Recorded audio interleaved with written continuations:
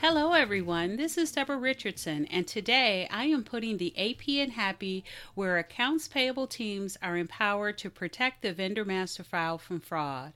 This podcast will give a voice to accounts payable team members by talking about the growing reality of cyber attacks in their world and which vendor setup and vendor management techniques they can apply to protect the vendor master file from fraud.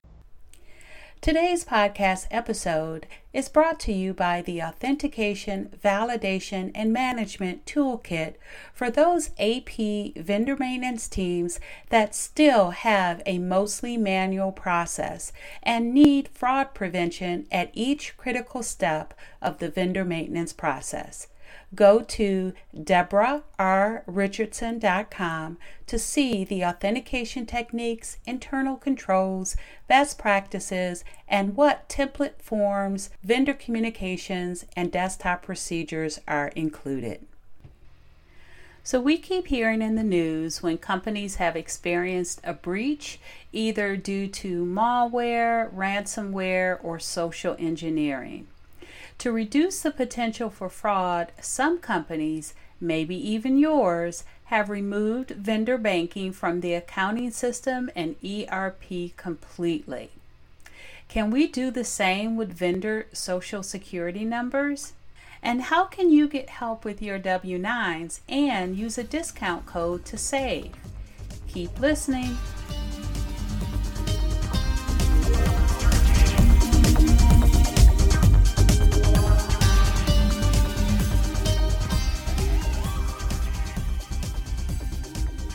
Welcome to episode 47. What is sensitive personal information for our IRS reportable vendors in the vendor master file? So I was reading an article by Davey Winder in Forbes, and I'll put a link to it in the show notes, but it was written on August 20th, and it stated that according to risk-based security research that was newly published in the 2019 mid-year Quick View Data Breach Report, the first 6 months of 2019 have seen more than 3,800 publicly disclosed breaches, exposing an incredible 4.1 billion compromised records. So we know that data breaches exposes our personal or sensitive personal information. The question is should we be worried about our vendors' sensitive personal information? That answer is yes. So the first thing to define is what is sensitive personal information in the vendor master file for your vendors. So there are three. The first one is banking details. Now, many vendors include banking details on their invoices, especially international vendors, because the accounts that accounts payable or AP uses is a deposit-only account. Now, that's not always the case. Many individuals, single member LLCs, sole proprietors do not have deposit-only accounts, so banking details are considered sensitive personal information. The second one is the birth date. Now, in some specific scenarios, the IRS requires the collection of a birth date for foreign individuals and other, again, scenarios. Birth dates are considered sensitive personal information, obviously, that should only be collected for regulatory requirements. Now, the third one is the tax ID. Now, the tax ID can either be the employer identification number, the EIN for your vendor, or it can be the Social Security number or SSN. It can also be a foreign tax identification number, but both the Social Security number and the foreign tax identification number can be assigned to an individual. Now, since some accounting systems have only one field for either tax identification number, the tax ID itself should be considered sensitive personal information. And I say that because I may get a couple folks that'll say, but no, public companies, they publish their tax ID out on their websites. You can go out and find it. But that's not the case with all your vendors. Some of the vendors who will select that box 1 on W-9 for sole proprietor, individual, or single member LLC, and I know I said that out of order, but those companies or entities still may be using their social security number. So now that we know the 3 pieces of information on the vendor record or in the vendor master file that's considered sensitive personal information, let's talk about them. So many companies are turning to third-party tools to remove vendor banking from the accounting system and ERPs. Third-party e-invoicing or payment tools can put the onus on the vendor to update their banking detail versus having that sensitive information sent to accounts payable vendor maintenance to update the vendor record and have that information in the accounting system or ERP. Also, collecting birth dates can pose a huge issue if there is a data breach, but due to limitations with W-8 tracking tools and fields in many accounting systems or ERPs, this information may be kept on an external spreadsheet maintained by accounts payable or the tax team. Not to mention the fact that the volume of these vendors with the birthday collected, they are very minimal. So we do have a solution for banking. Some companies are utilizing third-party tools or payment tools or software to get that banking out of the accounting system or ERP. And with the birth date, that information is typically not in the accounting system or ERP, and even if it is, it's not a huge population of your vendors. Now, what we are left with is the federal or the IRS tax ID. While I don't have a recommendation for the foreign tax identification number for foreign individuals, I do have a recommendation for those U.S. reportable vendors that will submit a W-9. We collect one from every U.S. entity or vendor, and we save that on the vendor record. The best way to reduce the risk of exposing our vendors' SSNs is to not collect it in the first place. So the question is how do we do that?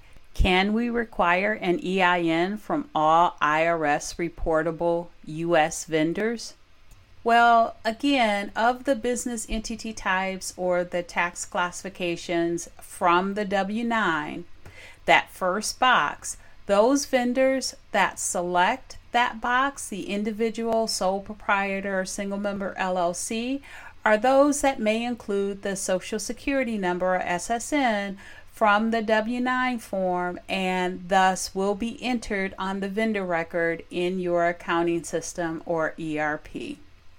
And the IRS does not require individuals, sole proprietors, single member LLCs to even have an EIN. Each may use their SSN or their Social Security number. That, however, changes when your vendor has one or more employees on the payroll, since an employer identification number and EIN is required to report payroll taxes. Now, I am not a tax professional, so for more detailed information, I'll put a link to the IRS page where they talk about the employer ID numbers, or you can confer with your tax professional. Now, while the IRS only requires an EIN if that vendor has an employee, they also do not limit these tax classifications from getting an EIN. So if a vendor is a sole proprietor, an individual, a single member LLC, as long as they are a business entity, they can request an EIN. For example, if you have Jane Doe that comes in and waters your flowers every week and you are paying, or she has a DBA, Jane Doe Plant Care, Jane can apply for and receive an EIN. So now that we know it may be possible for vendors in that first box, that tax classification on the W-9, that they can apply for and receive an EIN, how do you convince them to do that? So let's talk about asking and then making it easy for the vendor to get an EIN from the IRS. First, explain the why. You can include the why you are requesting an EIN versus a SSN in your vendor setup forms, on your vendor self-registration portal, and have a script ready for your accounts payable help desk team members in case they get any calls or emails. Then you provide a link to the IRS page so that they can register. Now make sure you get it approved, whatever that verbiage is, make sure you get it approved by leadership and legal. But the verbiage can be as simple as, we strive to protect your sensitive data and prefer that an IRS employer ID number, EIN, and not a social security number be obtained and stored in our vendor master file. For your convenience, here is the link to the IRS site to apply and generate an EIN in minutes. And that's all it takes, folks. Unless there are complications, the whole process, once they click that link and go over to the IRS site, takes about 15 minutes. And here's the key. You are not requiring the vendor to have an EIN.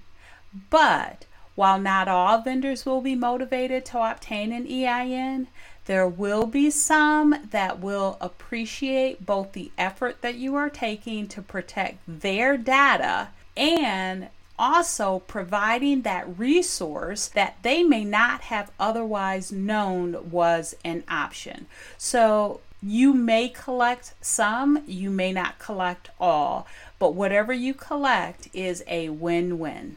So as promised, let's talk about how you can get help with your W-9s and use a discount code to save. Now, I know a lot of my listeners are still partially or fully manual in their accounts payable vendor maintenance process.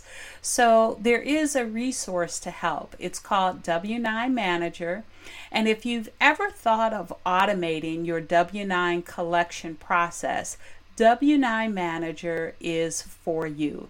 It enables the vendor to generate a valid and complete W-9 all electronically, and then the system works with you to manage and track all your vendors' W-9s, as well as help you determine 1099 responsibility. Now you can use discount code HAPPY19 to save 10%, but you got to use it quick. It expires September 15th, 2019. I'll put a link to W-9 Manager in the show notes, but you can go to w9manager.com for more information. So thanks everyone. I hope you enjoyed the 47th episode of Putting the AP in Happy podcast, where accounts payable teams are empowered to protect the vendor master file from fraud. Don't forget to check the show notes for the links mentioned in the podcast. If you enjoyed this episode, consider subscribing and writing a review of my podcast on the platform that you use to listen. Stay happy.